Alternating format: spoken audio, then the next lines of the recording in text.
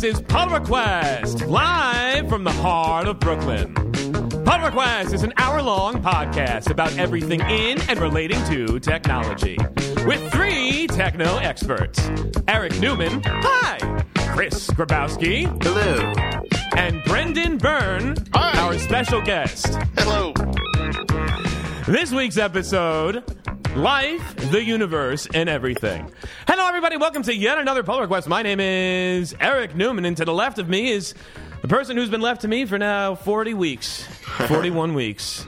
The wonderful Chris Grabowski. Hi. Aw, thank you. I know. I would say I've missed you, but I see you so much that I really don't get the chance to miss you. I want to miss you, Chris. I'm probably actually who you see the most out of anybody.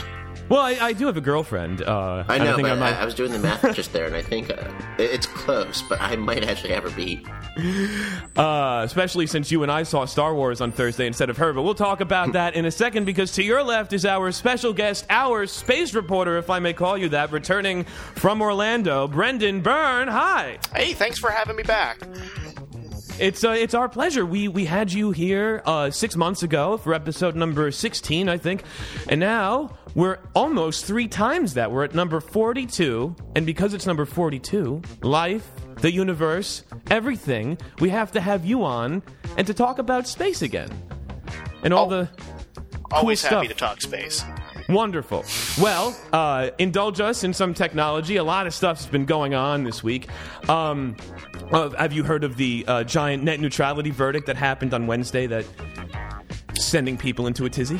I think you'd have to be under a rock if you've not heard about that.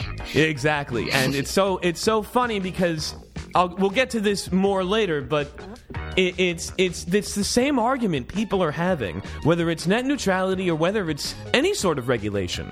And I don't understand why there's never any nuance about the reality of the situation as it actually happens when people in America actually use the internet with the 1 or 2 choices that they have in most municipalities. But I digress. Because much more urgent than net neutrality is the fact that AIM went away on the 15th. That was Friday? Mm-hmm. Oh, that's really sad. Yeah. You know, I don't know where our studio audience is, Christian. Where are they? I don't know, actually. You misplaced a Tupperware container? I think you know, hold on. Hold on. I got it. Here it is. Okay. All right. There we go. Anyway, what I was saying was, it's a real shame because AIM ended service on December 15th. What happened? I'm blowing it tonight. Hey, how else will I talk to all of my middle school friends? Exactly. You know, it's really sad, but it is a sign of the times because nobody uses AIM anymore. When was the last time you used AOL Instant Messenger, Christian? Probably, and this is pushing it, 2008. Wonderful. How about you, Brendan? I was trying to think back. I think it was like right at the start of college for me. It was like 2005, and then that was it. Yeah, I agree. I think the last time I used AIM was like in 2006 or 2007.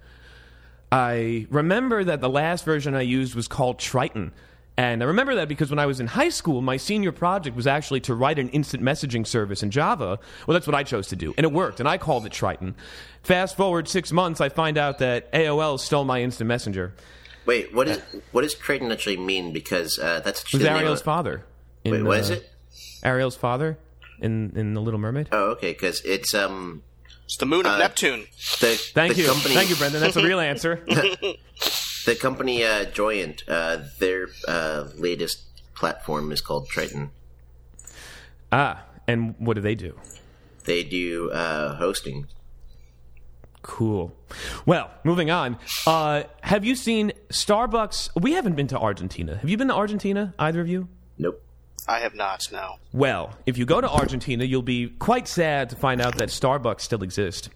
But in the Starbucks in Buenos Aires, connecting to their Wi-Fi will force a 10-second delay while it mines Bitcoin on your computer. Nice.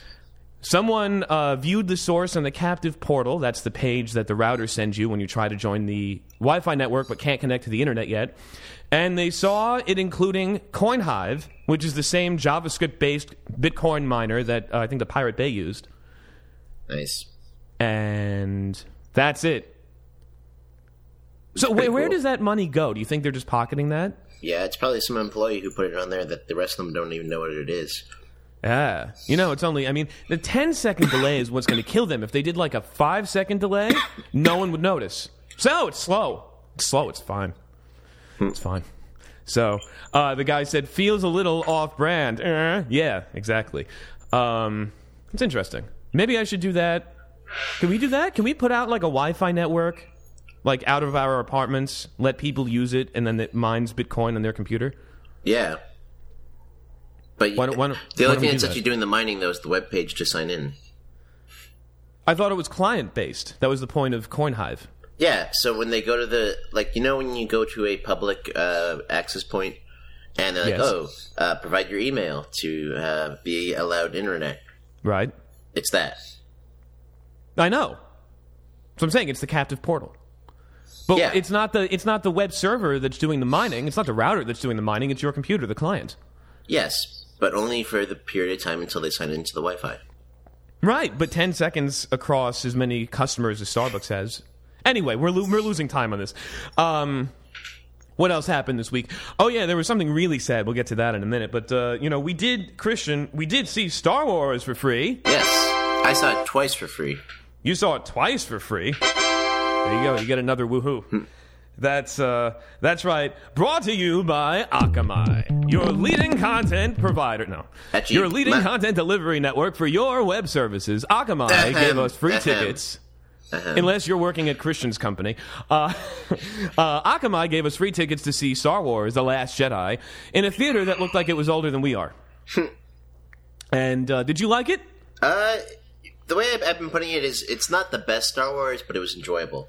I don't think any Star Wars made this century could be the best Star Wars. Brendan, what do you think? I have not seen it yet. Well, we won't spoil I know. it for you. I know. It's pretty terrible that I'm like the worst space reporter in the world. Oh, that's right.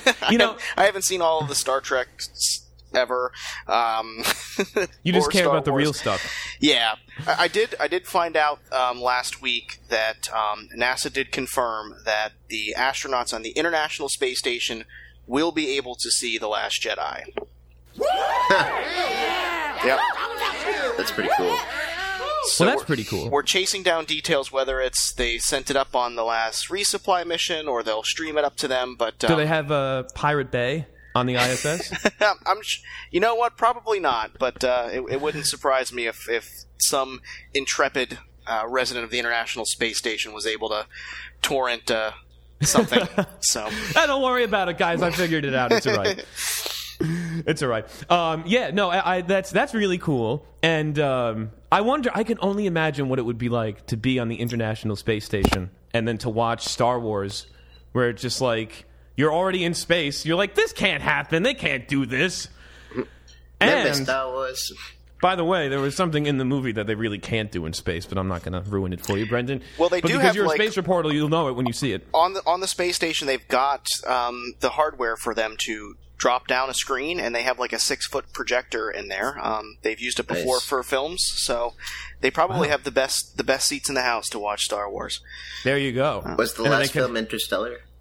Yes. I think it was either Interstellar or Gravity, I think they watched, which I would not want to watch Gravity while I was on the International Space Station. No, I think that would make most people nervous. Yeah.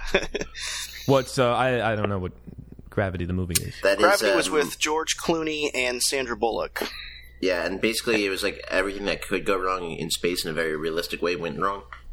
But it was like the least realistic space movie ever. Yeah, let's not watch that when you're stuck in space. There's every time you talk to folks at NASA in the space industry, the bane in their the sore in their behind is gravity. Like the whole thing that caused everything was kind of like okay, that makes sense. Wow.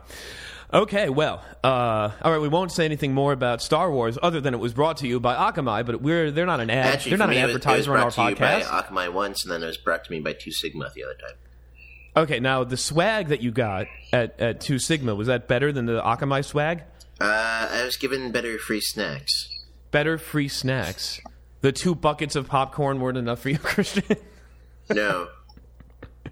Well, okay. All right. Well, anything else you want to say about that? It was enjoyable. It was enjoyable. Yeah. And I'll just say 3 words. Vacuum of space. Anyway, moving on to our... I always had these jingles in the order in which we use them on the show, but then I can't find them when we need them. That's just... one day I'll get it together. Because it's our... Like I said, New York Minute. It's been quite a week for us in New York City this week because... Well, on Monday there was a terror attack by the Port Authority. Yep. Did you hear about that, Brendan? I did. Was that only last Monday? It was this Monday. My goodness, this week has been 6 dragging. days. I mean, this Monday was the terror attack. Then it was the tax plan Tuesday, net neutrality Wednesday, Star Wars Thursday, holiday party Friday, birthday party Saturday, and podcast Sunday. I'm going to just pass out standing up.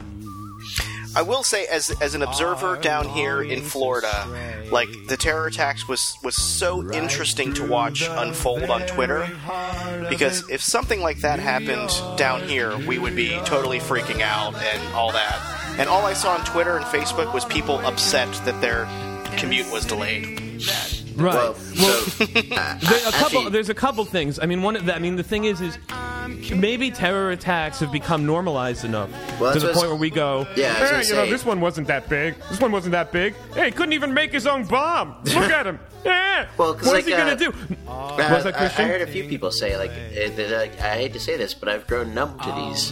Right. I think I've heard a lot. And just Tyler said, I forget if it was in our chat or another group chat, but he was like, the guy couldn't even blow things up right. Yeah, exactly. No, and I heard that from multiple people. Not to mention, what they didn't read was the article that said the Port Authority police jumped on the guy immediately after his vest bomb tried to go off, and they prevented him from doing something much worse. And nobody cares. Everyone's, like you said, my train was delayed. Even my train was not actually. I was pretty happy about that. That's surprising. I don't even go near the Port Authority, anyway. No, but the thing is when the mayor of London, Sadiq Khan, says that we may have terror attacks are the new normal, it might be right because this is what we're doing. Oh, it wasn't as bad as 9/11. Well, good. You don't want it to be another 9/11. You don't want it to be another any of these. I don't know. Anyway, there's another kind of terror attack that the MTA is imposing on us subway riders, and that's when they're shutting down the L train for a whole year next year. Wait, is it 2018 now? 2019. April of 2019. Uh-huh. So next year. So by then we'll have the M, right? Yeah. Okay. There's probably going to be like a month where both trains will work, and then they're going to shut off the L train. And that's it. They already started digging up Bedford Avenue, which I don't know why, when they're not actually going to begin until April. And that's, it's going to be a mess. The MTA says that they're going to do what they usually do and add shuttle buses instead of more subway cars. Because that solves stuff. And if you want to hear my rant about how there's no more bandwidth on the streets of New York, you can listen to our last podcast, Pull Request number 41. Anyway, it says that the bulk of the 225,000 L train riders who travel between Manhattan and Brooklyn every day are expected to move on to other subway lines. The MTA said more subway cars will be added to the G and C trains, even though that's not really going to help most people who ride the L. The M will run up to the end of the 2nd Avenue subway to 96th and 2nd, and a free transfer is also available to the G train at the Lorimer Street stop by crossing over to Broadway and using your Metro card. Seriously, they're going to do that. Yeah. Anyway, and if you look on this on ny.curbed.com, you can see a map of what they're going to do, and they're also showing how they're going to ruin 13th and 14th streets in the city for the next year or so, 2 years, as they're working on the tunnel. In fact, 14th Street will be closed entirely to cars. That'll be kind of nice, actually. It will. So if you have to go from 13th Street to 15th Street, all you have to do is go south and then go east over the Williamsburg Bridge, and then go north into Queens, and then make a left and go west over the Queensboro Bridge, and then head south back into the city down to 15th Street. That'll only take you an extra hour. Don't have a car in the city. Or don't drive. Right. Like Eric used to. Exactly, like I used to. But the thing is that as we're living in gentrified Brooklyn, I'm watching these buildings turn into new high-rises. There's one to the left of me that's almost done. It's like 3 giant buildings squished together. I can't even afford to live to the building next door. These aren't high-rises in Bushwick yet. I said gentrification building. Did I say high-rise? You said high-rise. It's a Bushwick high-rise. It's like 5 floors. And there's one that's like 7 floors right next to the right on Myrtle Avenue, where you can hear the train go by. Anyway, we're losing it because we forgot the best story in our New York Minute. A Long Island woman has been charged with stealing tens of thousands of dollars to send to ISIL. That's right, the Islamic State fighters in Syria and the Levant using Bitcoin. Start spreading the news. Her lawyer says she was simply collecting money to help Syrian refugees. Zubi Shanaz, that's her real name, 27, is accused of giving banks phony financial information so she can get credit cards and a loan, totaling at value more than $85,000 before sending that money to ISIS overseas, according to a statement released on Thursday. Yeah.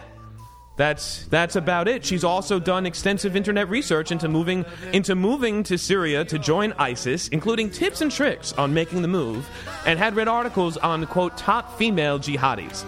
And let me guess, they had a WikiHow on this all, too.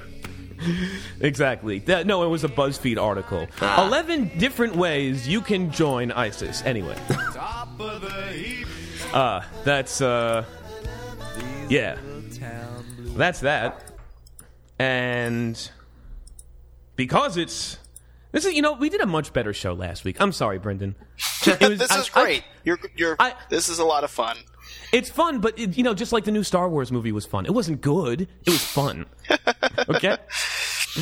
So, no, because I can feel it. Last week's show was it was so tight, and I was hitting all the things at the right time, and now I'm just stalling for more time because, Brendan, it's Sunday night, so that means it's time for our GitHub Issues of the Week. Our first GitHub issue of the week comes to us from Metal LB.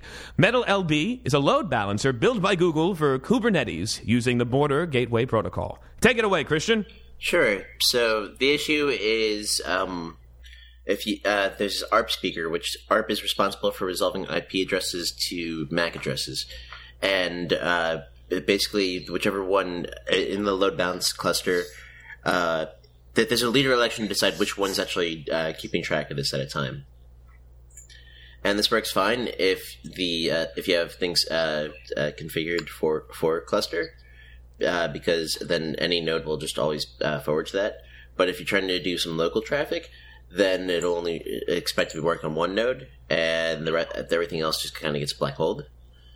And gotcha. So the solution to this, though, is just saying that just use cluster if you're using this tool in Kubernetes. Don't try to do anything hacky. Use cluster. What hacky thing would they be doing? Not using a cluster? Trying to use local when you're trying to use a load balancer that's for clustering. Well, how would you use a load balancer without a cluster? Doesn't make any sense. What are you balancing? Yes, that's the point. Well, that's RTFM, isn't it? Yeah. RTFM, noob. All right. Anything else to add? Not really. All right. Moving on to our next GitHub issue of the week. Our second GitHub issue of the week comes to us from Todd. Yep, I know when that Todd line Who's bling. Todd? It's Todd. You know, Todd. No, I know Tom. Who's Todd? No, Todd. No, Tom. You know, Todd. The Devil and Bob? No, Todd. Todd. Todd provides distributed connectivity and capacity testing. Okay, haven't heard of him. There's an agent for Todd that you deploy to the servers that you're testing, and it has match criteria for groups, one by subnet and one by name. And if you have it configured to use both, it's going to flap between two of them, and that's the issue.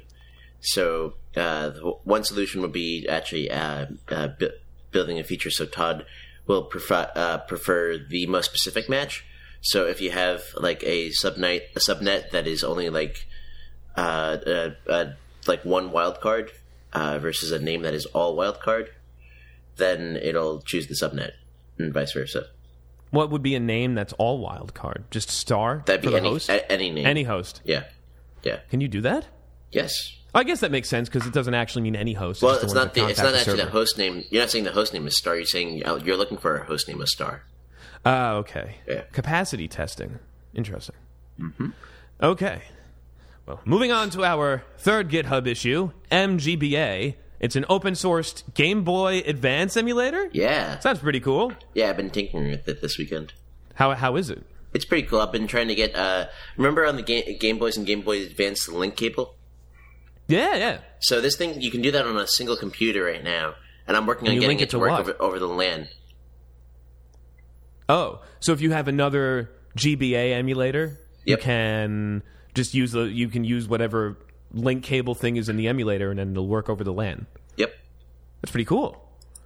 Does it work over a WAN? Like we could actually do link cable? Like we could play Pokemon and battle each other? That'd be a lot more work, but it would be doable. Make that happen. That would be really cool. I'd love to play you in Pokemon in an emulator that uses a cable that no one should be using anymore.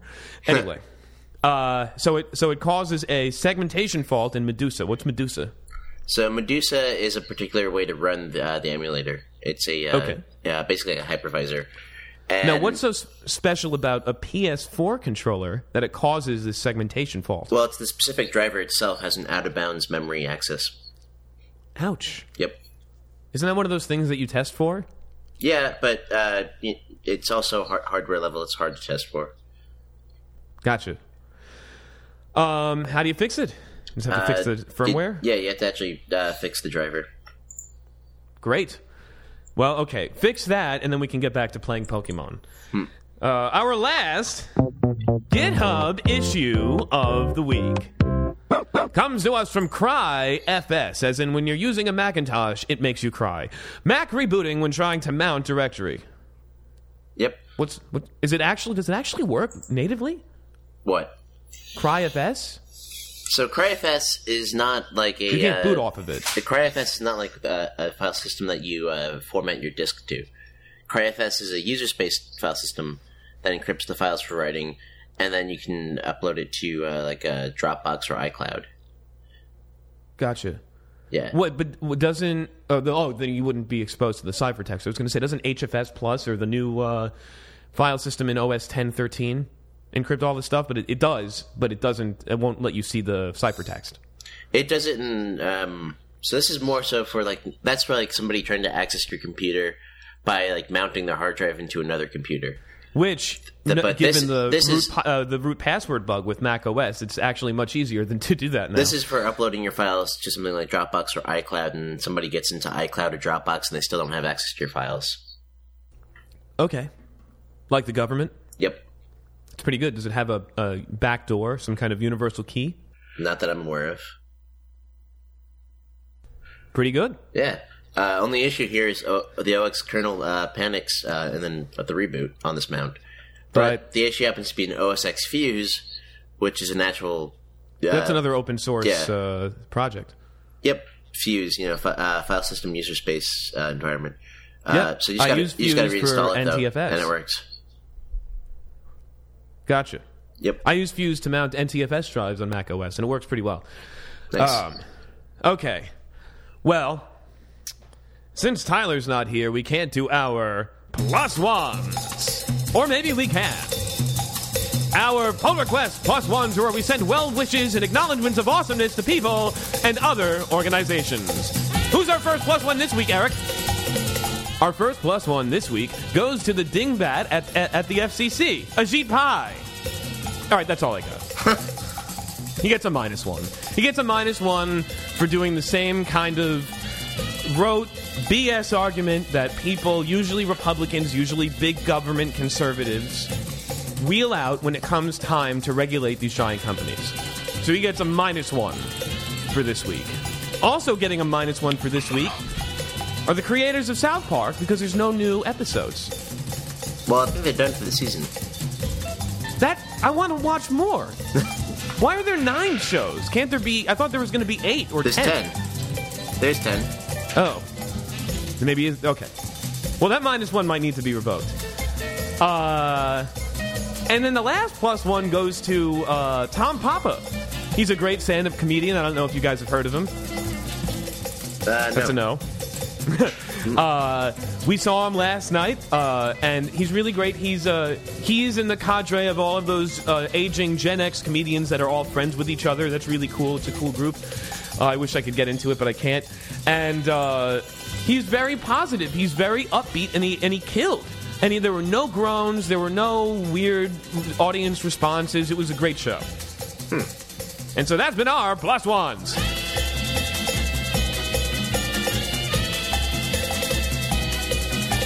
All right. Tyler's +1s are usually better. Let's see. Moving on from our +1s, I'm giving myself double duty this week because it's our Apple Attack. That's right. Brendan, one new segment we've added is trashing Apple every week because they're a horrible company right now. And that sounds fun. It is, because, my first computer was a Macintosh. I'm surrounded by Apple stuff right now, and this might be the peak. This might be the peak of my Apple consumption, because probably I'm not going to get a new iPhone. But this week's Apple Attack is how on the new iPhone, Apple is sharing your face with apps, and they don't have many privacy controls for it. And that's about it.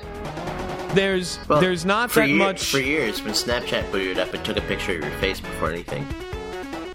And what happened with that? They still do it. But that's in the app. This isn't system level. So the idea is that iOS 11 on the iPhone 10 will, has that Face ID stuff. You unlock it with your face. And it will share that data with some apps, and Apple is not entirely transparent with how that works and the security therein. They just say it's secure. We take privacy and security very seriously, Apple spokesperson Tom Neumeyer said. This commitment is reflected in the strong protections we have built around the Face ID data that we're not telling you what it is. It's protected in the secure enclave, but I believe... Didn't we see that get hacked recently? I do not recall. This was, yes... This was earlier this year. The iPhone's most secure component was hacked, but there's no reason to panic because apparently... I don't know why. Well, just call me Jeff Sessions, because I do not recall. Oh, there we go. The hack applies only to the older iPhones. Anyway, it's stored in the secure enclave like your fingerprint was, but there's much more data about your face, and it can be, like I said, your fingerprint data can't exactly be shared across apps in the same way that your face can.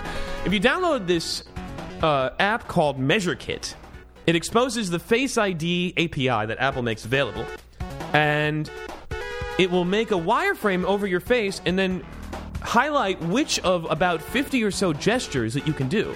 And that's all coming through the Face ID API. Meaning, you can get this data. I don't see how private it is.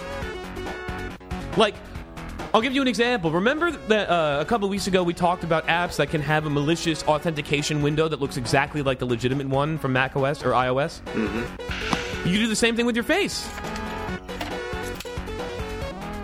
And, of course, the cops can unlock your phone with your face with you handcuffed behind it. So, that's one thing. Another Apple attack, our second punch. Apple CEO backs China's vision of an open internet as censorship reaches new heights. Timmy C seems to be a fan of state-controlled internet. Actually, if you read this article, it seems like it's more so China is being very pro-open internet. I think he's calling their internet open. No, that's not at all. This is at the World Internet Conference in China. They were saying China is looking to open their doors to more of the media outlets of the internet. Right, but his appearance lends credibility to a state that aggressively censors the internet, throws people in jail for being critical about social ills, and is building artificial intelligence systems that monitor everyone and targets dissent. So maybe they want to be an open internet, and then a trap door will open up under you, and you'll get sucked into some kind of underground dungeon if you besmirch the Chinese government. But that's going to happen here, too, it seems. It is going to happen here, too, which explains exactly why Timmy C is a nice fan of this authoritarianism. And, of course, it will be done under the name of inclusion and diversity. Now, here's an uppercut. Actually, this is not so bad. The iMac Pro will start rolling out next week. There's an iMac Pro. Apple just took their old iMac and they turned it gray. No. It has possibly decent specs. Where is it? It's 128 gigs of RAM, 18-core processor, 4 terabyte SSD. That sounds like a real computer for 2017. What's the processor clocked at? It's a Xeon, probably at 4 gigahertz. That's pretty good. It is pretty good. It beats the garbage can Mac Pro that they put out in 2012, which it should. It's been like 5 years. And I don't think you can upgrade the iMac, however. So however much RAM you get it with is however much it's got. But that's it. They're working on a modular Mac Pro as well. And Craig Federici says, I think we've designed ourselves into a bit of a thermal corner as they've been huffing their own farts since Steve Jobs died. I'll just take an empty wine glass, thank you. Exactly. All right. That was quite a big Apple attack, but they've really been falling out of favor with us recently. Our big exploit for the week is a suspicious BGP routing event that might route traffic through Russia? Well, so it's not like a thing that's ongoing. This happened this week. Right. Yeah. Oh, okay, so it's over. Yep. Traffic sent to and from Google, Facebook, Apple, and Microsoft was briefly routed through a previously unknown Russian internet provider called KremlinNet. Wednesday, under circumstances that researchers said was suspicious and intentional. The unexplained incident is involving the internet's border gateway protocol, which does what, Christian? It's essentially a way to say to the world, hey, I've got this range of IP addresses, and through that, it'll also route your IP level packets based on what BGP tells you. How does it tell you? Through these BGP communities, there's a series of rules that basically say, here are this IP range, and there's a series of rules that'll between like the ASN number, the actual if you have your IP range being a /16 or a /24 or a /8, like the lower the number, the more you win. Let's explain this to Brendan. What are the differences between the /8 or 16 or 24? Basically, the size of the IP range. The larger number means actually the smaller amount of IP addresses in the range. I knew that. Great. No, I didn't. Absolutely not. Oh, well, I'm glad we can demystify some of this for you. Thank you. Okay, so there was a potential attack on BGP. Would you say? Would you call this an attack? I would call it an attack on the internet, not so much BGP. But on the internet. Yeah. Okay.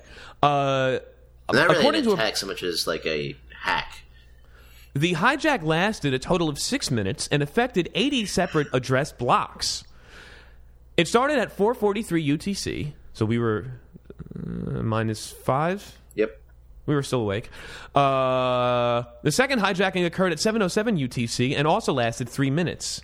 Meanwhile, a second monitoring service, Curator Labs, with a Q, said the event lasted for 2 hours, although the number of hijacked address blocks varied from 40 to 80 during that time. And they're saying it's not just another BGP error, as I think we've had a real BGP error a couple months ago. Yeah, there was the Comcast one. That was funny. Comcast only has more power now over the internet. But anyway, technically it was level 5, but Comcast was on level 5. Gotcha. Some of these prefixes don't normally exist, i.e. there was a Google /16, and all of a sudden a more specific /24. And they say that the /16 was expected, but the 24 was not. Yeah, that sounds right. So are they trying to fuzz the BGP servers, or like what is this attack actually? What this is actually doing is IP spoofing at a level that is transport protocol agnostic. Now, how do they know if it is IP spoofing? Mm-hmm. How do they know? And I asked this question, the same question to you a year ago. How do they know it's actually coming from Russia?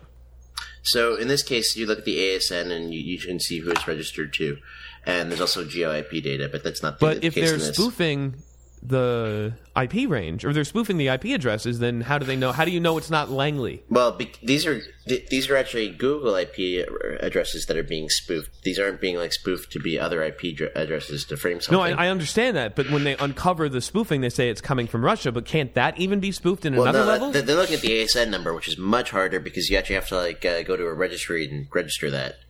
So that what for?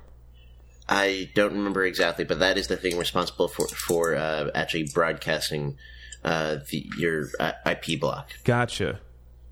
And so the thing here, though, is that they're actually spoofing a Google IP address, and based on the BGP's routing rules, they were the more favorable one.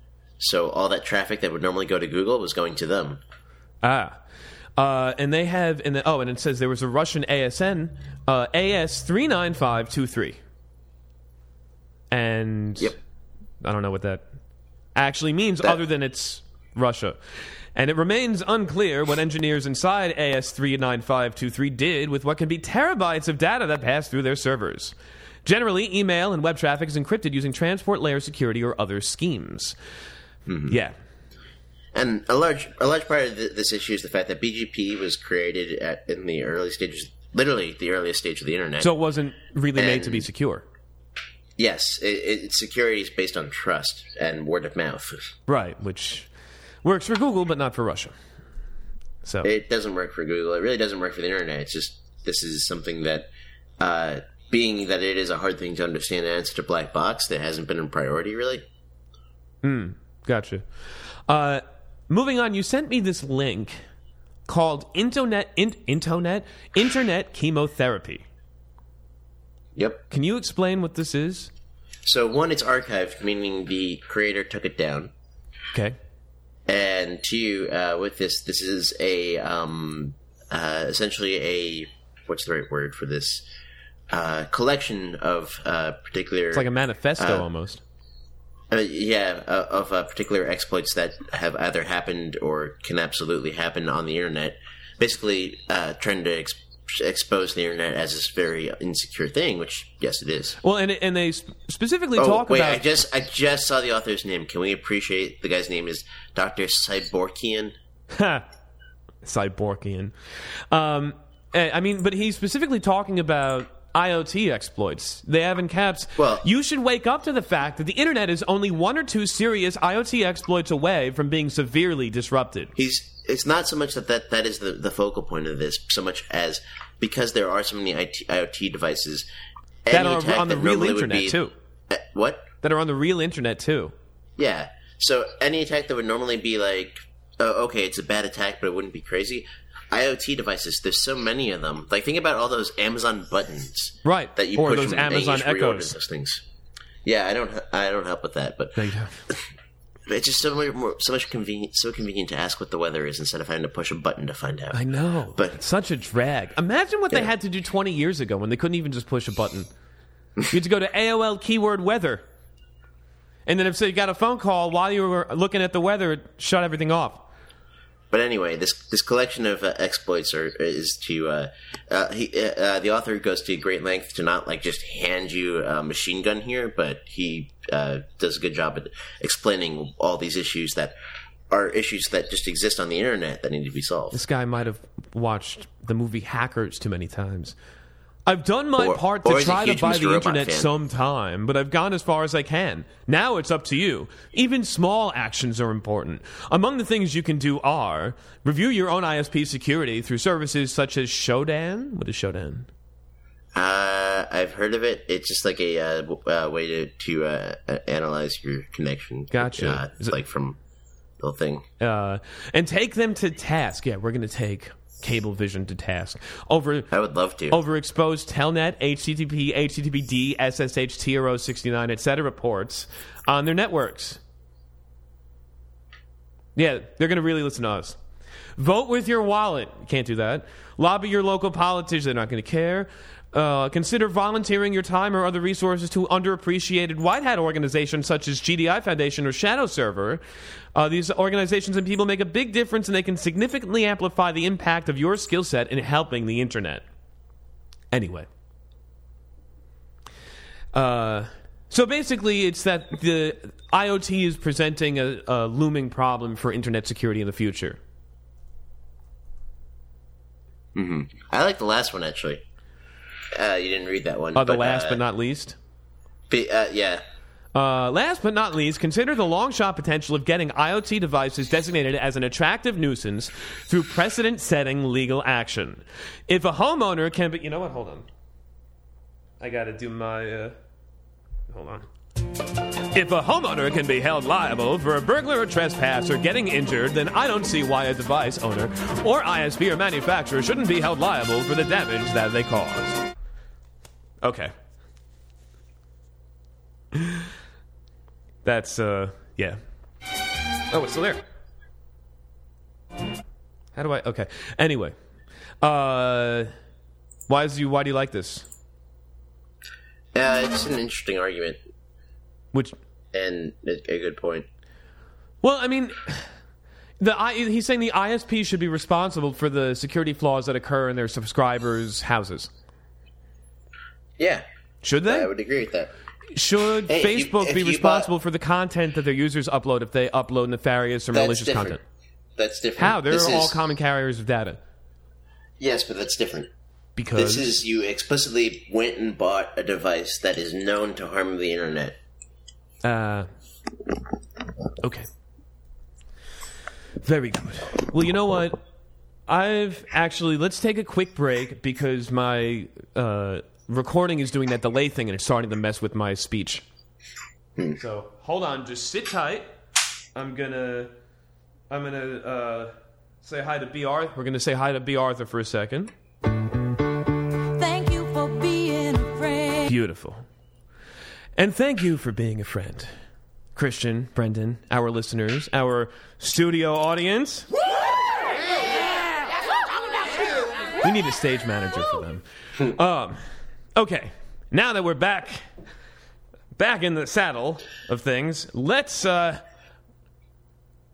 to our recurring segment, the Cryptocurrency Connection. That's right, every week we talk about cryptocurrency and why Christian is sad that it's changing the world. I'm not You just sad. get tired of it. You're just getting tired of it. No, not even that. I just hate the regulation on it. Well, there's only going to be more regulation as they try to ruin cryptocurrency by tying it more to the dollar, by tying it more to current dollar-based financial products. It was made to not be attached to any of that. Yep. Brendan, do you have any cryptocurrency? Brendan? Did Brendan die? Brandon? Okay, Christian, you still there? Hello? Yes, hi. Hi. Hello. Okay, you're still there. Where did Brendan go? I don't know. Oh, I hear something. Maybe he went to the bathroom because we wasn't talking. Anyway. Sorry, I'm back. Oh, hey. Do you own any cryptocurrency? Do I own any cryptocurrency? No, but I wish I did. Yeah, we all... Don't we all? I think that's yeah. Well, Venezuela, if you want to start on a new type of cryptocurrency, enter the Petro. That's right, Venezuela is launching a new oil-backed cryptocurrency to try to remove it from financial sanctions that were imposed by the United States. Venezuela will create a cryptocurrency, I just said, but so did Maduro. He said in his regular Sunday televised broadcast, a 5-hour showcase of Christmas songs and dancing. Wow. I can only imagine what that was like. The Petro, he said, would help Venezuela advance in issues of monetary sovereignty to make financial transactions and overcome the financial blockade. Opposition leaders derided the announcement, which they said needed congressional approval, and some cast doubt on whether the digital currency would ever see the light of day. The real currency, the Bolivar, is in free fall, and so they're making a new cryptocurrency. Why? Wouldn't that only fluctuate more wildly than their already wildly fluctuating inflationary currency? Not necessarily. Not necessarily. Okay, well, I guess that's what they're banking on, the X factor of the roller coaster versus just the free fall of their current hard currency. Yep. I mean, have you watched Mr. Robot? No, I haven't. Same exact thing. What? That they open up a cryptocurrency to get a country off the ground? Basically, the entire world economy is destroyed, and they introduce a Bitcoin equivalent. Huh, but how do they prevent it from doing all of those, like, 1920s stock market things? They don't. Well, then it will, which is why we have many regulations on the stock market now, even though those are being whittled away by Wall Street. Anyway, I was talking to someone who works at Fidelity about cryptocurrency, and he laughed at it, but he's an old man.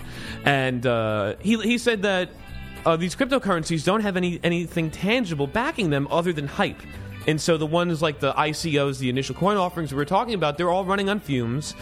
And many hard currencies are backed with tangible items like minerals or resources or other things, or human people, human capital.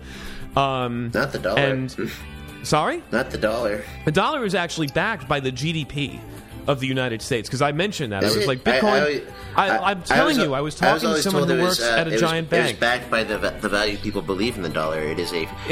It's yes, in the sense that it is fiat currency, yes. However, when it's exchanged with other currencies, it's not just how do you feel today. It's based off of the GDP and the GDP to debt ratio of the country, whatever it is.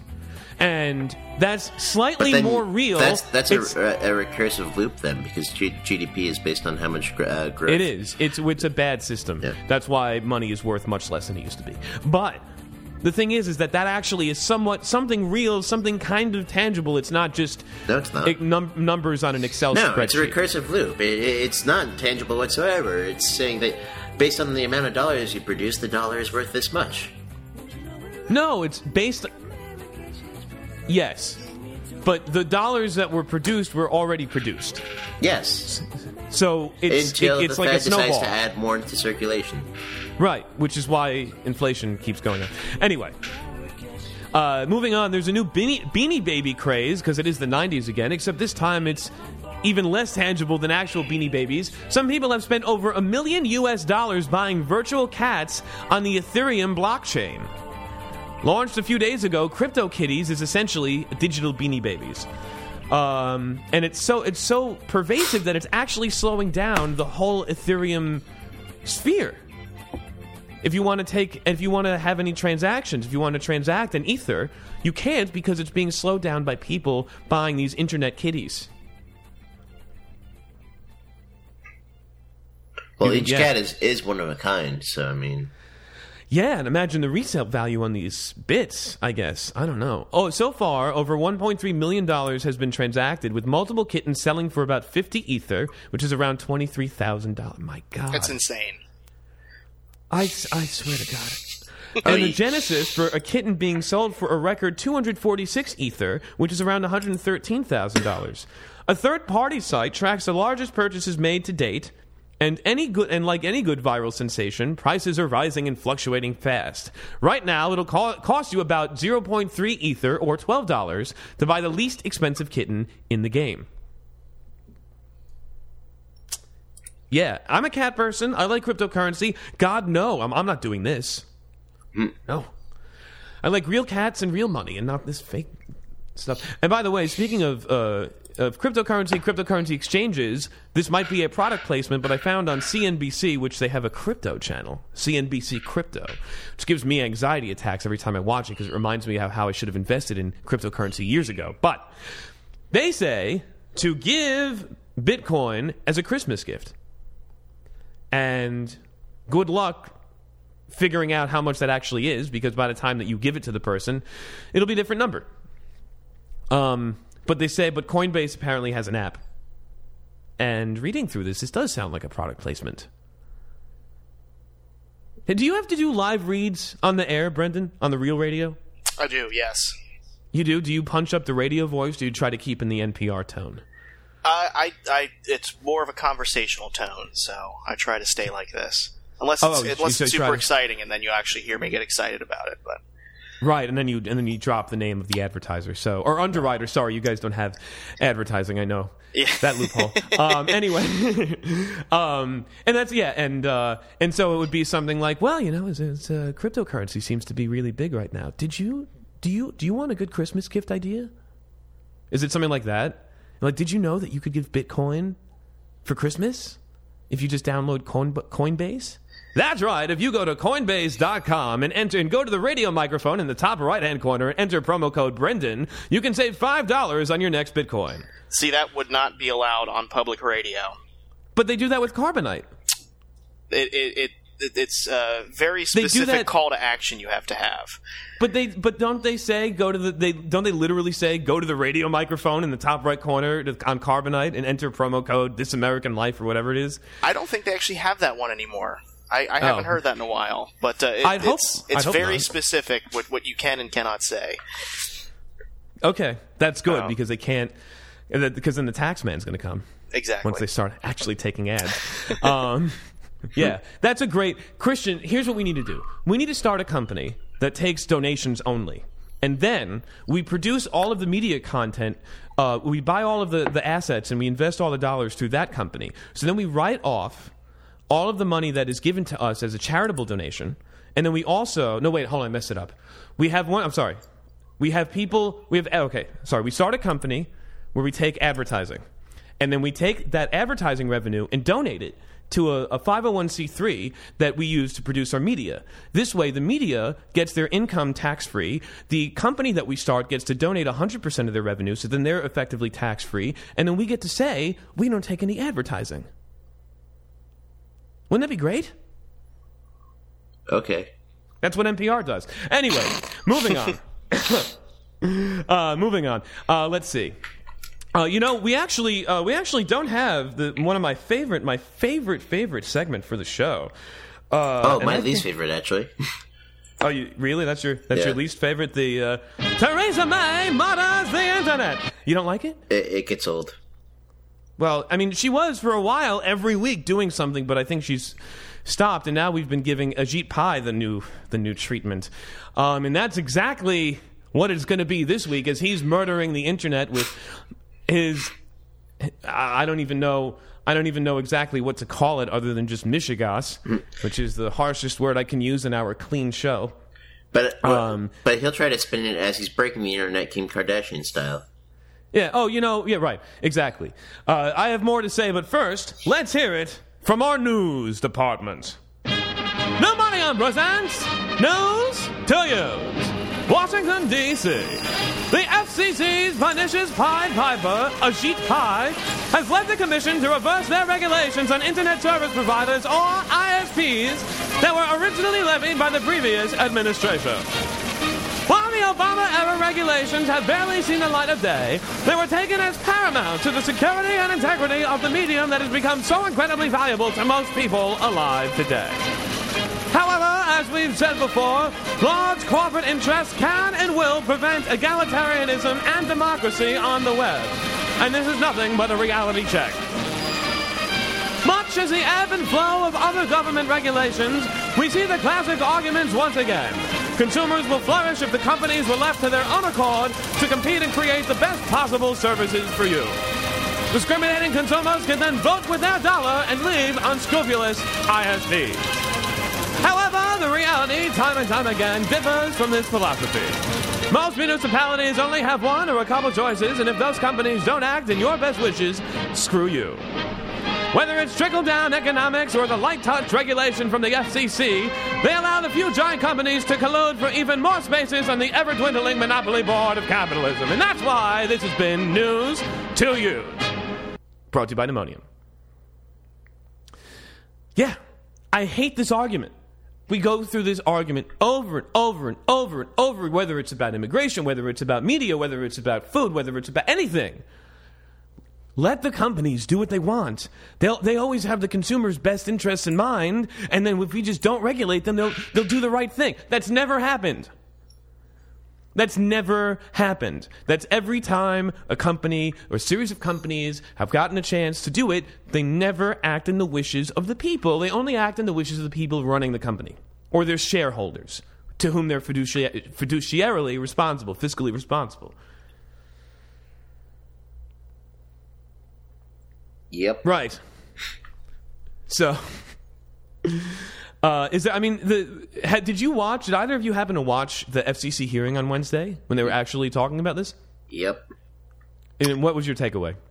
Ajit Pai has his head so far up his ass he can see the future. Right, and that's why he's repealing these regulations so we could see it too. No. You watched it, Brendan? I did not watch it. I did see highlights of it, and it to maintain my non-biasness, I'll have to say no comment. Okay. Well, I'll say that they're a bunch of dingbats. No, and the arrogance that these people have when they get up there and they're smirking, you know, they're cracking jokes. They're like, oh, maybe the Last Week Tonight viewers won't like this. Like, oh my God. The callousness and the bravado of these white men. Sorry, Ajit Pai isn't a white male. He's just a man. Whoa, buddy. But no, I had buddy. no. The bravado buddy, of this these is people. equally as racist as anything else. Come on. Anyway, all these people who don't care except to the people that are paying them. They don't care. Ajit Pai said this once he got on the mic. He said, today I was FaceTiming with my kids, and I was listening to a podcast, and then I ordered food online. It's the brilliant things that we couldn't do 20 years ago because of that's one company. That's one company. Apple can do all those things, and Apple is not going to lose in net neutrality. You know who is going to lose in net neutrality? Us. The solo people who are trying to build a media empire from nothing, that don't have any major corporate partnerships, that don't have any brand alliances, that don't have a leg to stand on once people are no longer able to consume our content. Yep. Yeah. It's sad. It's sad. It's almost as sad as a new Star Wars movie. No, that wasn't sad. It wasn't sad until you saw the deleted scene where Luke and Leia did something extra. Anyway. Whoa, what? Nah, but, it's episode 9. I wouldn't call it a what? How'd you put it? With the one company argument being Apple, that wasn't true. It's still two of the three things that he said. No, were his argument doesn't company. work because net neutrality is still in effect at that point. Well, he was making an argument for it, if anything. But no, what he said was those that companies are Seamless, which started as a startup. Those companies, yes, are Apple for podcasts, maybe, or Spotify, which started as a startup, or right. But these companies that were startups were only able to blossom because of the free and open internet, yes, even though it wasn't entirely free and it wasn't entirely open. It's free if you aren't. If your parents are paying for it. No. The biggest issue is the ISPs have already ruined the idea of it being free. But they did that a long time ago. I mean, despite this FCC ruling, you would still see, because this happened earlier this year, or maybe it was last year. I saw a commercial for Hulu on Sprint. And what they said is, if you have Sprint, you can watch all the Hulu you want, and it's not going to count against your data cap. That's the whole thing. That's the whole Megillah right there. Yep. Because, God forbid, you want to watch some pneumonium video. We don't have any. That's really going to slow you down. But if we're on Hulu, then it's not going to cost you a penny. And guess what? Then Hulu gets the priority because people aren't going to they don't even want to spend 99 cents on an app.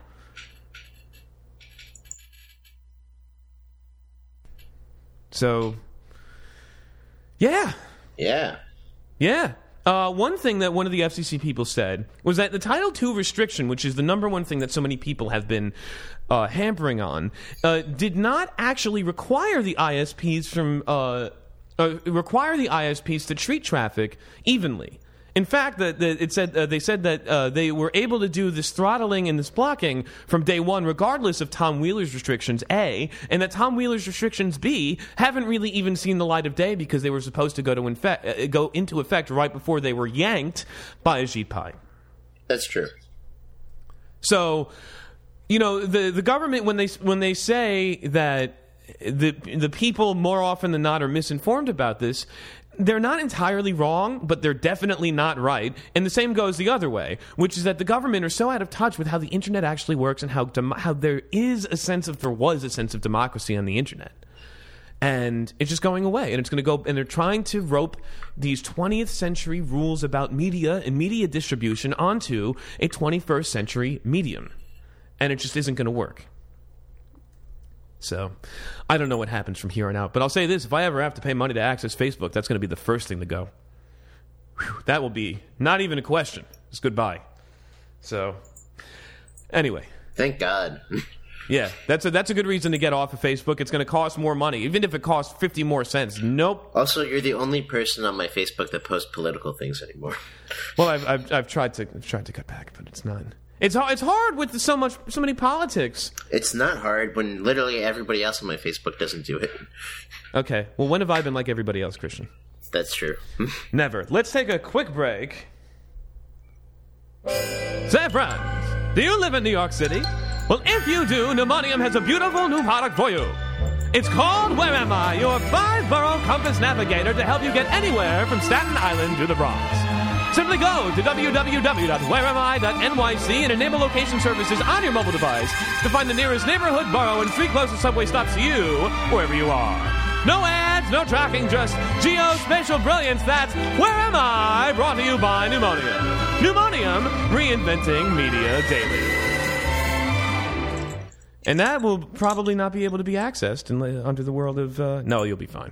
It's not going to be as bad as people make it out to seem, but it's not going to be really the slow. Wild West that it used to be either. It'll be slow to access stuff like that. Exactly. So, but the biggest thing that people care about, as you could tell by the Huffington Post article, was Netflix is going to buffer. Anyway, let's turn our heads away from something inside computers and turn our eyes towards the sky to talk about space. I don't have any music, sorry. Oh, come on. I don't, what can I... You couldn't at least do the X-Files theme? I do the what? X-Files theme? Oh, X-Files. I should have asked that. I should have asked you that beforehand. Throw sorry. it in post-production. We'll pretend like it's exactly. there. Exactly. Can I do the... Oh, there we go. Here we go. Let's turn our heads to the skies and talk about space. That was a good choice. Yeah. All right. So, let's see. Well, how do we start this off? Brendan, we had you on about 6 months ago. We were talking about the political hang-ups that we're in with space and where we stand with going back to the moon or going to Mars. Mm-hmm. Why don't we start with the moon? Yeah. There's someone in politics, he's very prominent, you can't miss him, who says that we really should return to the moon. Now, do you think that's a good idea on its own, yes or no? Yes. Do you think that going to the moon on its own, and this is not talking about the person who said these words, it's about going to the moon, do you think that really is just some kind of BS for baby boomers that need to have their joy of space reignited after 50 years? Absolutely 40 years? not. I think it is a fantastic idea, and from the people that I talk to that are invested in the space industry, whether it's engineers or scientists or visionaries, the moon is a really good stepping stone to furthering our exploration of the solar system. Do you think that it would be advantageous for us to go to the moon before Mars? Absolutely. I don't think you go to Mars without going to the moon. So let's here's some history of the moon. So the moon is political, and Republicans want to go to the moon. Democrats want to go elsewhere. Why? Growing up in the 90s and the 2000s, there was so many people saying, oh, if we could only get kids to enjoy space or want to go back to the moon or go to Mars. Why does it have to be an either or? Why are people... do the Democrats not want to go to the moon just because the guy in charge says let's do it and they hate anything that he says? So this is the thing. So Mars has always been the long-term goal for decades at this point. Right. People have always wanted to go to Mars. It's where we go in between now and Mars. And the moon seems like a really smart idea because you can learn to live and work in deep space. To get some perspective here, the International Space Station, which is where we send astronauts now to, it's about 153 miles above the surface of the Earth. The moon That's not very far. It's not very far. It takes about 6 hours to get there, if you really wanted to. The moon is about 239,000 miles away, so it took Apollo astronauts about 6 days. Mars, at its closest point, which happens once every 2 years, is about 33 million miles away. So, at its shortest distance from Earth, and going as fast as we possibly could, we would get there in 9 months. So you're going from 6 hours, 6 days, 9 months. So it makes sense to start somewhere closer, like the moon. Now, do you think the moon... Do you think that people will be living on the moon in this century? No. Do you think people will be living on Mars? Period. Maybe. Is it worth building a moon colony or a Mars colony for anything other than research? Maybe. So, I don't know. What about the idea? Now, this is something I've heard like as like a theory for years now, of actually building colonies that orbit Earth, like basically like larger space stations. Yeah, so that's a really good idea, and something like that is actually in its infancy at this point. So so before this administration, under the Obama administration, the plan was to send humans. The stepping stone would be to an asteroid, but not just any old asteroid. They were actually going to fly a spacecraft out to an asteroid, a near-Earth asteroid, tug this asteroid to the moon, put it in a lunar orbit, and then that is where we would live and work. How do you tug an asteroid to the moon, given all of the forces of gravity or not gravity? There was an idea to do it. It was not well received by the space community, and it was officially scrapped, like, literally a few months ago, which baffles my mind. What if we got a giant rope? It was the Lasso and Asteroid mission. Like, literally, I've had politicians tell me that. So, well, what if did they watch Armageddon too many times? Is that what happened? It must have been. But what if we just pushed it? I think that's what it was. They just pushed into a lunar orbit once it hit the sphere of influence or whatever it is of the moon's gravity. But anyways, this administration thinks that going back to the moon would be a better idea, and that's the same. George W. Bush thought that during the Constellation program. H.W. Bush did the same thing. But the problem is that presidential administrations change. So those long-term goals get changed every 4 or 8 years. And then we're still stuck here on Earth. And you're still stuck here. So that's the problem. Now, okay, would you... I don't want to say, would you agree with Donald, but would you agree that going to the moon is in our best interests as Americans? So I think going to the moon would be a good first step in recapturing our exploration of deep space. And the reason I say this, it's not Donald Trump's idea. This is spearheaded by the National Space Council, which Donald Trump started. It's headed by Mike Pence, but the executive director is a gentleman called Scott Pace, and he's a very well-respected person in the space community, and he has been lobbying for this idea, and he has some really great ideas about going to the moon and what we can do. Basically, going to the moon is like camping in your backyard before you hike the Appalachian Trail. You have to do it before we're going to go to Mars. And I think it's a very good first step for this administration to understand that is where we need to go first and start making that happen. So like NASA, they've got this idea called the Deep Space Gateway, and this would be a almost an International Space Station-like research outpost in a lunar orbit.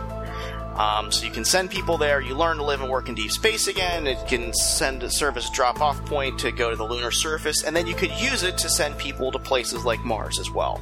What about refueling and energy and stuff like that? So that's another reason why you want to go to the moon too, because if you're going to go to Mars, you have to master this thing called in situ resource utilization. So basically, finding what's around you and turning it into resources.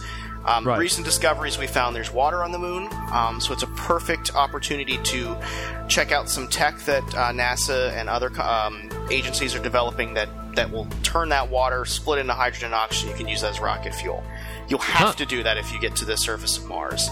If we get to the point where we can turn water into rocket fuel, but we still have to go to Amoco, but they don't exist anymore. Still have to go to BP to fill up our gas guzzler. Like, what's going on? Well, I mean, using hydrogen and oxygen as a fuel is like no. extremely insane. I understand that. I understand what's going on. No, but I'm just saying that there's like a serious anachronism here between like, oh, we've got the technology, we can just turn this water that we found on the moon into hydrogen-based rocket fuel. But God forbid we put that in a Chevy Cavalier. Actually, there are hydrogen-powered cars. Yeah, but where have they been this decade? They've been in development and prototypes. Mm-hmm. And one almost went on the market until literally weeks before it was about to go on market. It exploded? Yes. Well, you are driving around basically a hydrogen bomb. Yes. So, and the technology is actually quite simple. It's you can Google it. It's called a Sabatier reaction. Isn't that where they electrically charge the water to actually separate the hydrogen from the oxygen? Yeah, it's a simple chemical reaction, and there's actually some folks that I've been talking to that developed this chamber at the Kennedy Space Center. It's called the trash-to-gas chamber, and you can basically put all sorts of stuff in it, like literally you put food scraps or plastic or feces, or and then they burn it and turn it into water, and then they're able to separate the water into hydrogen and oxygen using the Sabatier reaction. So now, what's the net efficiency on that? It's quite. I don't know the numbers, but it's quite efficient. Enough where it received funding to actually try it out in space. So, but that's a whole other ball game. Fire in space, and they don't really like doing that. If we can get to the point where we can generate fuel in space, that's the game changer. Yeah, and fuel out of poop and trash, and because what are you going to do with that stuff anyways on a 9-month journey? You're going to dump it? No, turn it into something you can use. That's a great idea. That's a great idea. So, how long do we need to? If we go back to the moon, let's say we build a colony. Well, first, should all of this be government, or should some of the private space industry, now that there is a private space industry, take some of that and run with it? There is no way that something like a moon base or a moon colony or anything outside of low Earth orbit that can be done by a single entity. It's going to be either multiple governments coming together, much like the International Space Station, something between private industry and national agencies. There's no way that somebody can do this alone. It would have to be something like how we kind of have done moon visits or just rocket launches, where the government did it to start it off, and now you have someone like Elon Musk who's trying to do it privately.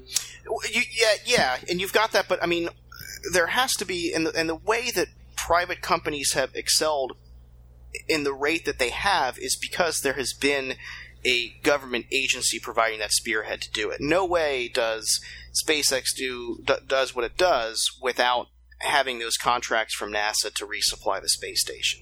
Right, or large government subsidies. Right, and there would be no market for private space industry if it wasn't for the large government agencies as well. So you need that right. They call it the horizon goal, that long-term thing that agencies can look for, and then have the contractors come in and start building step by step to get there. So it's definitely a collaborative thing. And no matter who you talk to in the private space industry, they recognize that.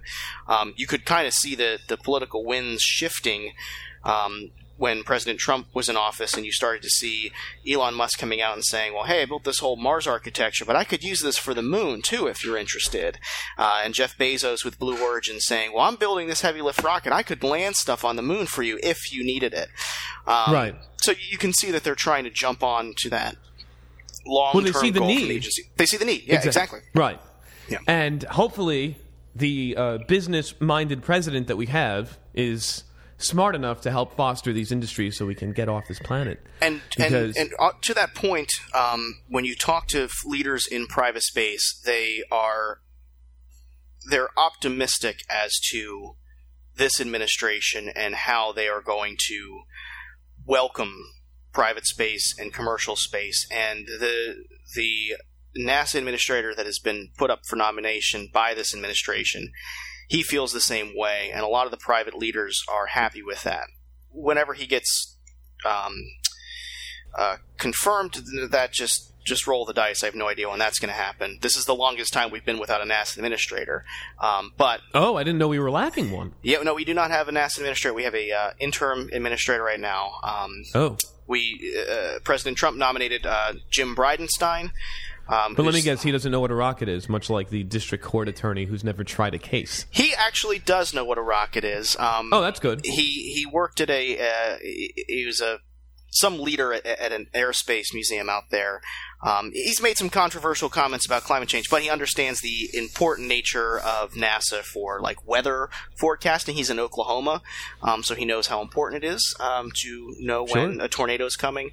But the private industry is very happy with that pick. What he does when he's in office, whenever that may be, we'll see. But right now, they're optimistic about Bridenstine. So do you think Bridenstine is going to just become, instead of just the acting administrator, the actual administrator? So he is not the acting administrator right now. The acting administrator is a gentleman by the name of Robert Lightfoot, and he's high on the engineering pecking order at NASA. He's an engineer at heart. But he is the interim administrator, and Bridenstine just is kind of sitting on the sidelines at this point. Gotcha. Okay, that makes sense. What about NASA's budget? How are they doing with the budget? So the budget's been it's been the status quo for quite a few budget cycles, about $19.5 billion. The thing about the NASA budget... Is that going to be inflated because of the aspirations to go back to the moon, or is it going to be squished because we need to take money away from the good things that we have in this country, or what is it? That's the big question. If this administration wants to see boots on the ground on the moon, they need to up that by about $5 billion a year. Well, what if we just dropped a bunch of boots onto the moon? then we'd have boots on the ground. Then you'd make that campaign promise. Exactly. We'll have boots on the ground in 6 months. I mean, in the grand scheme of things, $5 billion really isn't that much when you think about it, but trying to get $5 billion pushed through a congressional budget committee is pretty difficult. So, I mean, if it's going to a company that sponsors Lindsey Graham, then they'll figure it out. Anyway, I don't want to get too political, but it is hard. It is hard. It's more of an issue of it's not rocket science, it's political science. So, do they sell that at NASA as one of their souvenirs? That would be. I actually had Scott Kelly told me that when I was interviewing him a few weeks back. Oh, that's great. That's great. Let's talk about Oumuamua. Oumuamua. So I'm going to try to pronounce. I've been avoiding covering the story because I can't pronounce it. Well, here's your safe space. We'll give you your safe space. I think it's Oumuamua. Oumuamua. Yeah, it's a Hawaiian word meaning the messenger or traveler or something. And what is this? So this is a giant piece of what they think is metallic rock hurling through the cosmos, and it made a quick stop to our solar system. It's about 800 feet by 100 feet. It's kind of like this spear-looking thing. Yeah, it's a very odd shape. Yeah, it's the first thing that we have found from outside of our solar system that is stopping by inside the solar system. So the first interstellar body to grace our presence, basically. Huh. And it just wants to use the bathroom, and then it'll be on its way, or what is it doing in our solar system? It's pretty much hurling through space. How does at this it get point. This shape? It's a weird shape, and it's not like you would think that thing is like flying like a spear. It's actually like tumbling erratically. So it's that pretty makes wild. Sense. Yeah. So it's wild, and scientists aren't really sure what to make of it. We scanned it for radio signals to see if it was extraterrestrial or might have alien life, and that was a no-go. How can we scan for radio signals? What if they're using some kind of radio that we haven't thought of? That's true. They scanned it with quite a few different, I think it was like 4 different bands of radio frequency. So, gotcha. Yeah, I find that out of everything, I find that just a little weird because we're not in the Jetsons yet. Where we're like, we're like, oh yeah, they weren't sending us anything. Well, how do you know that? You don't know that. We have no way of figuring that anyway. While the long, slender object may have been well suited to flying through clouds of interstellar gas at breakneck speed, also, speaking of seeing Star Wars with Christian, interstellar gas, some researchers noted that the observation that the body was tumbling through space suggests that any aerodynamic advantage was at best minimal. It's 4,000 meters long? 400 meters long, sorry. Yeah, it's about 800 feet. Yeah, and... Okay, so just a giant space rock that we haven't seen anything like this before. Yeah, it kind of reminded me, like, I've been trying to become a better space nerd, so I've been reading some science fiction, and I read Arthur C. Clarke's Rama, and it reminded me of that, and I was like, well, that didn't end very well for them. But it's not. It does not seem to be this interstellar spaceship for an alien species. And I'll tell you, one spoiler of Star Wars that I'll give away is there was nothing related to any sort of odd asteroid. Because that would make sense if this were some kind of odd promotional vehicle, right? Yeah, for the movie. But what no, timing? It's not. Yeah, see, exactly. These things happen for a reason. I mean, when you talk about George Lucas marketing these films, it makes sense. Anyway. All right, so is this just like so as this tumbles through the solar system, this news story will tumble through our lives and then just go back out afterwards? No, I mean, so some of the planetary science researchers and astronomers that I talked to, I mean, this is super interesting. I mean, this is the first interstellar thing, to grace our solar system. I mean, this is pretty magical. I mean, and it'll be around till about I'm looking at trajectories here, about 2018, 2019, we'll be able to see it. I mean, it's a pretty interesting scientific finding, and I'm curious to see what astronomers think of it. Absolutely. Yeah. Absolutely. How about this? AI found an alien solar system with as many planets as our own. This was on Thursday. NASA announced the highly anticipated results of its partnership with Google to apply machine learning to data returned from Kepler, their space telescope. According to NASA, Google's machine learning algorithms found an 8th exoplanet in an extrasolar system known as Kepler-90, which means that our own solar system is now tied for the most known planets orbiting a single star. Yeah, it's pretty cool. Kepler's one of my new favorite missions that keeps giving us some really, really cool data about our place in the universe. Kepler's not like a normal telescope, where a normal telescope will look at this patch of sky, see what it can find, and then pinpoints, little pieces in the sky. What Kepler does, it uses this method called transiting. And basically, Kepler will focus its telescopic mirror on one distant star, and it's not looking at the star. It's looking at looking at everything around it. No, it's looking at the star, and it's watching the light of the star dim. Oh, because that means if something crosses the path in between the telescope and the star, there's something there.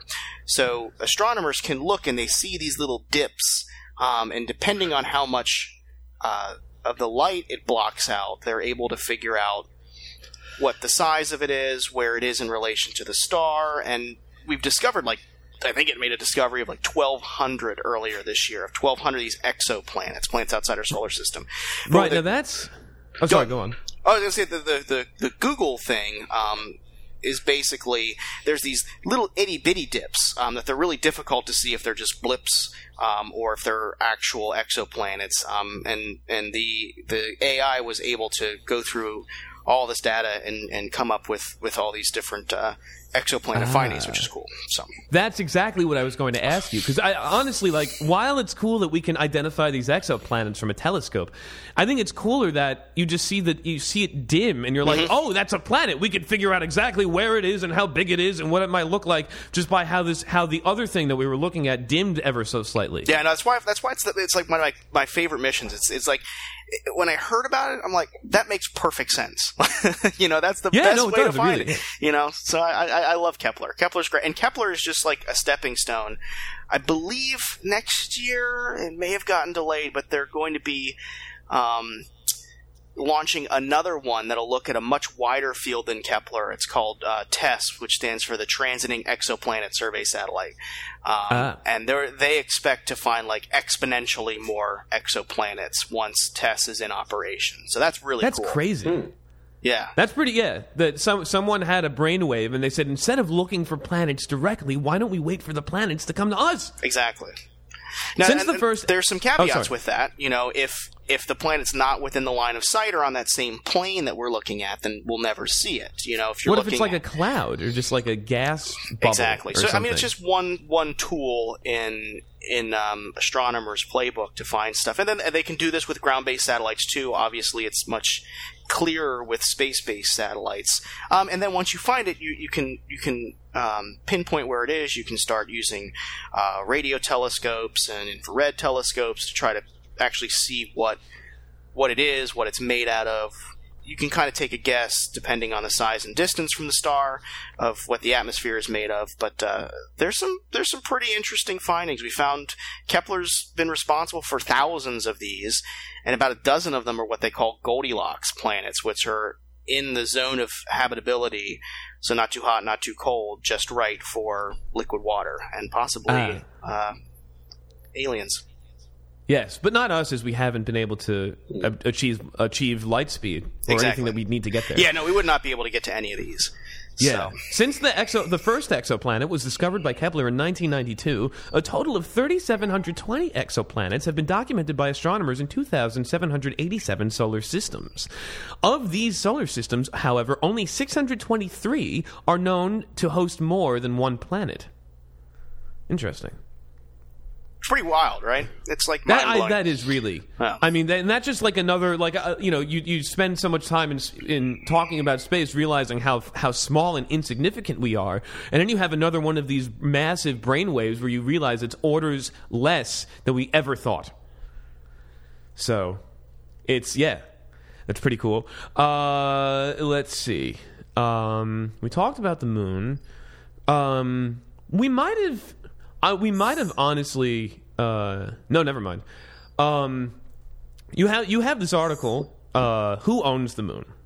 On WMFE.org and 90.7 NPR's Orlando's best NPR. That was good.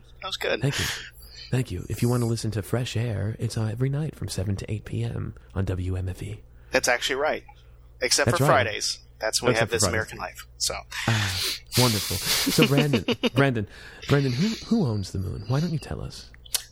Everyone and no one, basically. I like it. So there's this fella that lives. He's based out of Cape Canaveral. He runs this company called Moon Express. And I interviewed him you for mean Planet for this. Express. Is that no Moon? What's his face? No.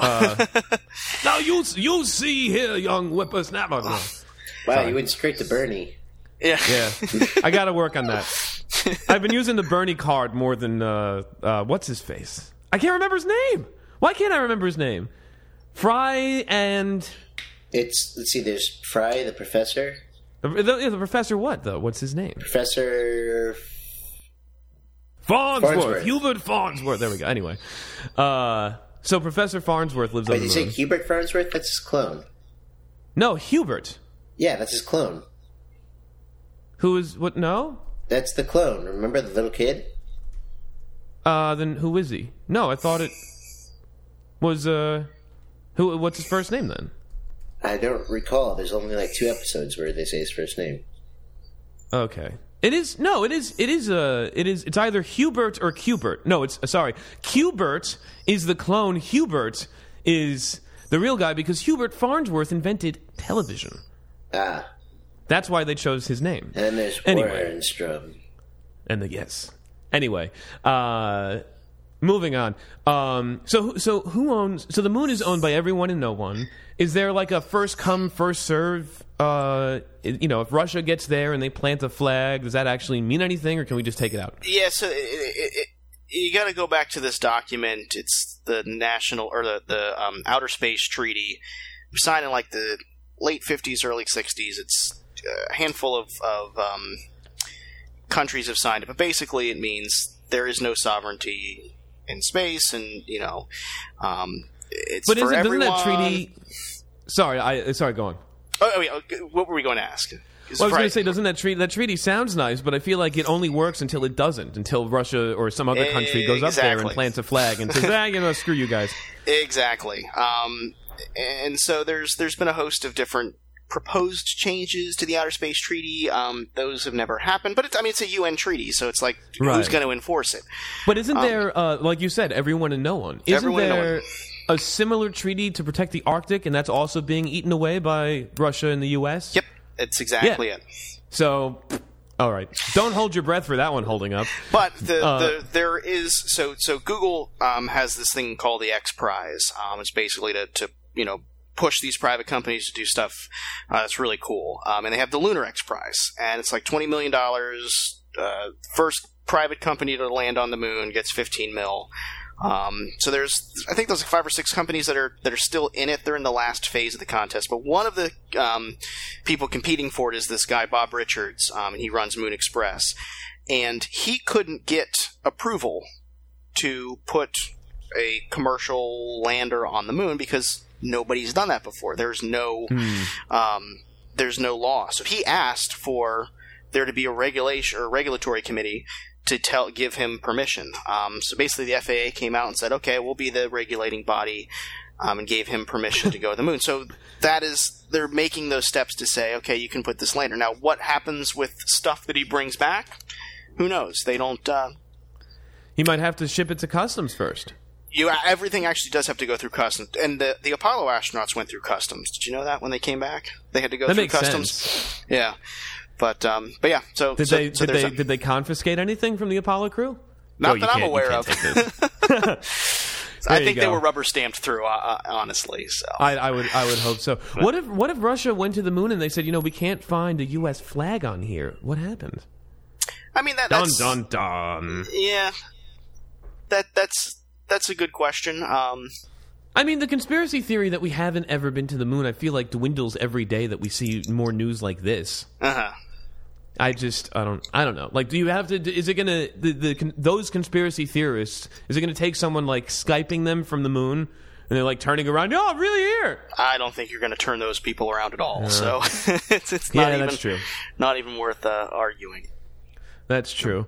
But then I assume that once somebody tries to assert ownership of the moon, it's going to be a land grab, and then possibly more political nightmares. And yeah, and then there's also these other groups that are trying to preserve the historical foundation of certain places on the moon. Like, if we find that the moon's got platinum in it, and this private company wants to mine platinum out of it, but it's where the Apollo 11 lander is. Is there anything that protects that site from them mining it for resources, or and there isn't. So there's companies but that would you care? I mean, I'm sorry, you would care on paper, but like you wouldn't notice. You wouldn't notice in real life if that's what was going on. Yeah, I mean, there's a flag there and part of the lunar lander, but... Or so you think. It could have been filmed on a soundstage in Hollywood. You don't know that, Brendan. You really don't. So, no, I shouldn't. That's like talking to you about moon conspiracy theories is like in my book, it's like one step away from talking to Buzz Aldrin about moon conspiracy theories and getting punched in the face. Right. So, that's... Anyway, let's see. Here's another article by you. Chasing Triton, a night on NASA's Sophia Aerial Observatory. Yeah, that was probably the coolest assignment of my career. Tell us about it. So Sophia is this modified giant jumbo jet that they've kind of tore everything out inside it. They attached a telescope to it and cut a hole in the side of it. And they fly this plane up to about 42,000 feet right above the water vapor line so they can make really great observations of stars. So we were actually, we were actually looking at what's called an occultation, which is pretty similar to what Kepler does. I was there for the ride. I didn't do anything. But the astronomers basically pointed this telescope at Neptune, and they were waiting for Triton to pass in front of it because they wanted to measure what Triton's atmosphere is made out of. So these instruments on the telescope, once it passed through and what kind of light it filtered through the atmosphere, they'd be able to make some observations of it. So that's basically what I was doing there, was standing around while they were doing all sorts of cool astronomy. But it's really neat. It's cool. We were on I think it was about a 9-hour trip through the Bermuda Triangle. Just north and south and north and south. No, I came back. I didn't know what the flight path was until I got there, and I almost left. But well, we start off by going through the Bermuda Triangle. Nope. It's like, I'm out of here.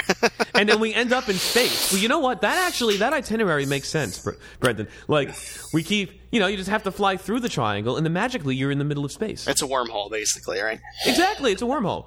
Yeah. So, no, this is actually really cool. So this is not the plane that makes you weightless. No. I've still been trying to get on that thing. I have not. No, but this is just as cool, I think. Yeah, almost. So, well, I mean, it's a much better eye candy. Yes.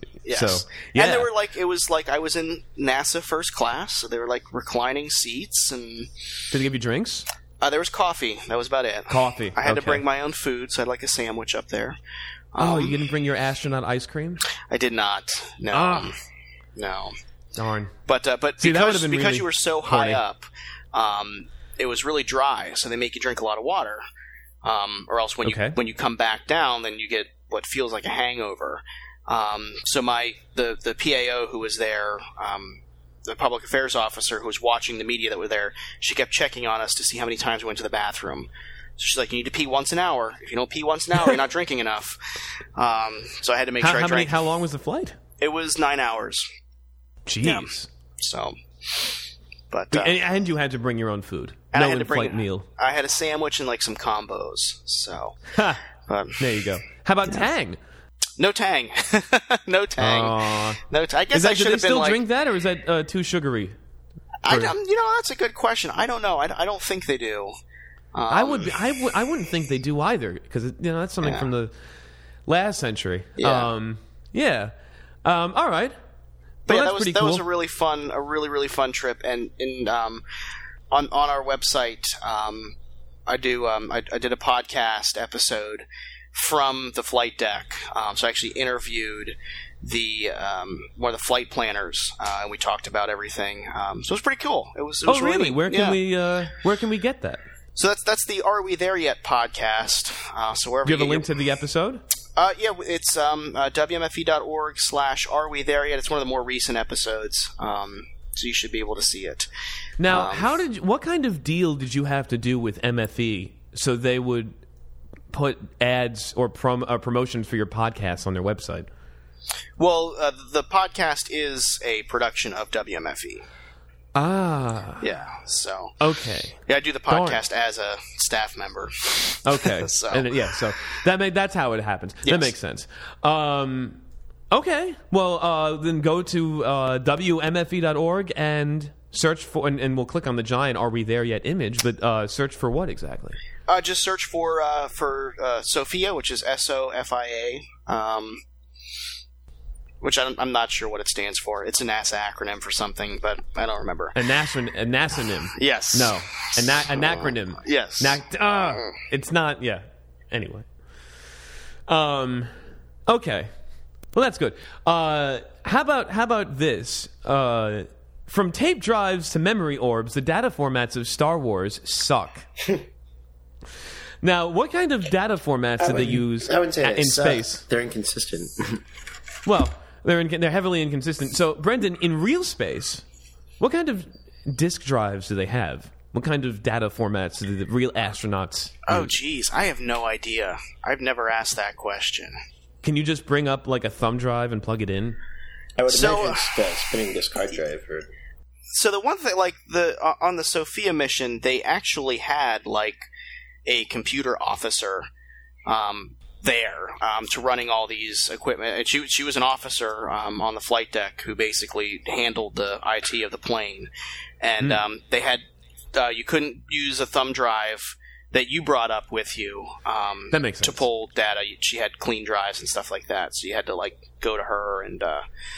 But I thought that was kind of interesting. But they were still very standard parts. They were just assured that they wouldn't put a virus on their stuff. Yeah, basically. and they had like they were branded and all that fun stuff too. But that's cool. So, but yeah, that was I'd never really asked that question.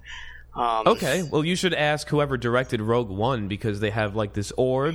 They have what looks like a giant real hard drive. Rogue One only has that large drive. Oh, okay. The orbit's from like episode 2. Oh, what? Or 3, yeah. But that's different because that was the 70s. They didn't know what they were doing. That wasn't the 70s. That was the early... episode 2. I'm sorry. I thought you meant episode 5. You're right. That's even okay. Episode 2 is horrible. Yeah. Well, anyway, all the New Century Star Wars disc formats are highly inconsistent. You've got what looks like a giant hard drive. You've got an orb. You've got a flash drive. Hold on. Episode 4. You've got a card.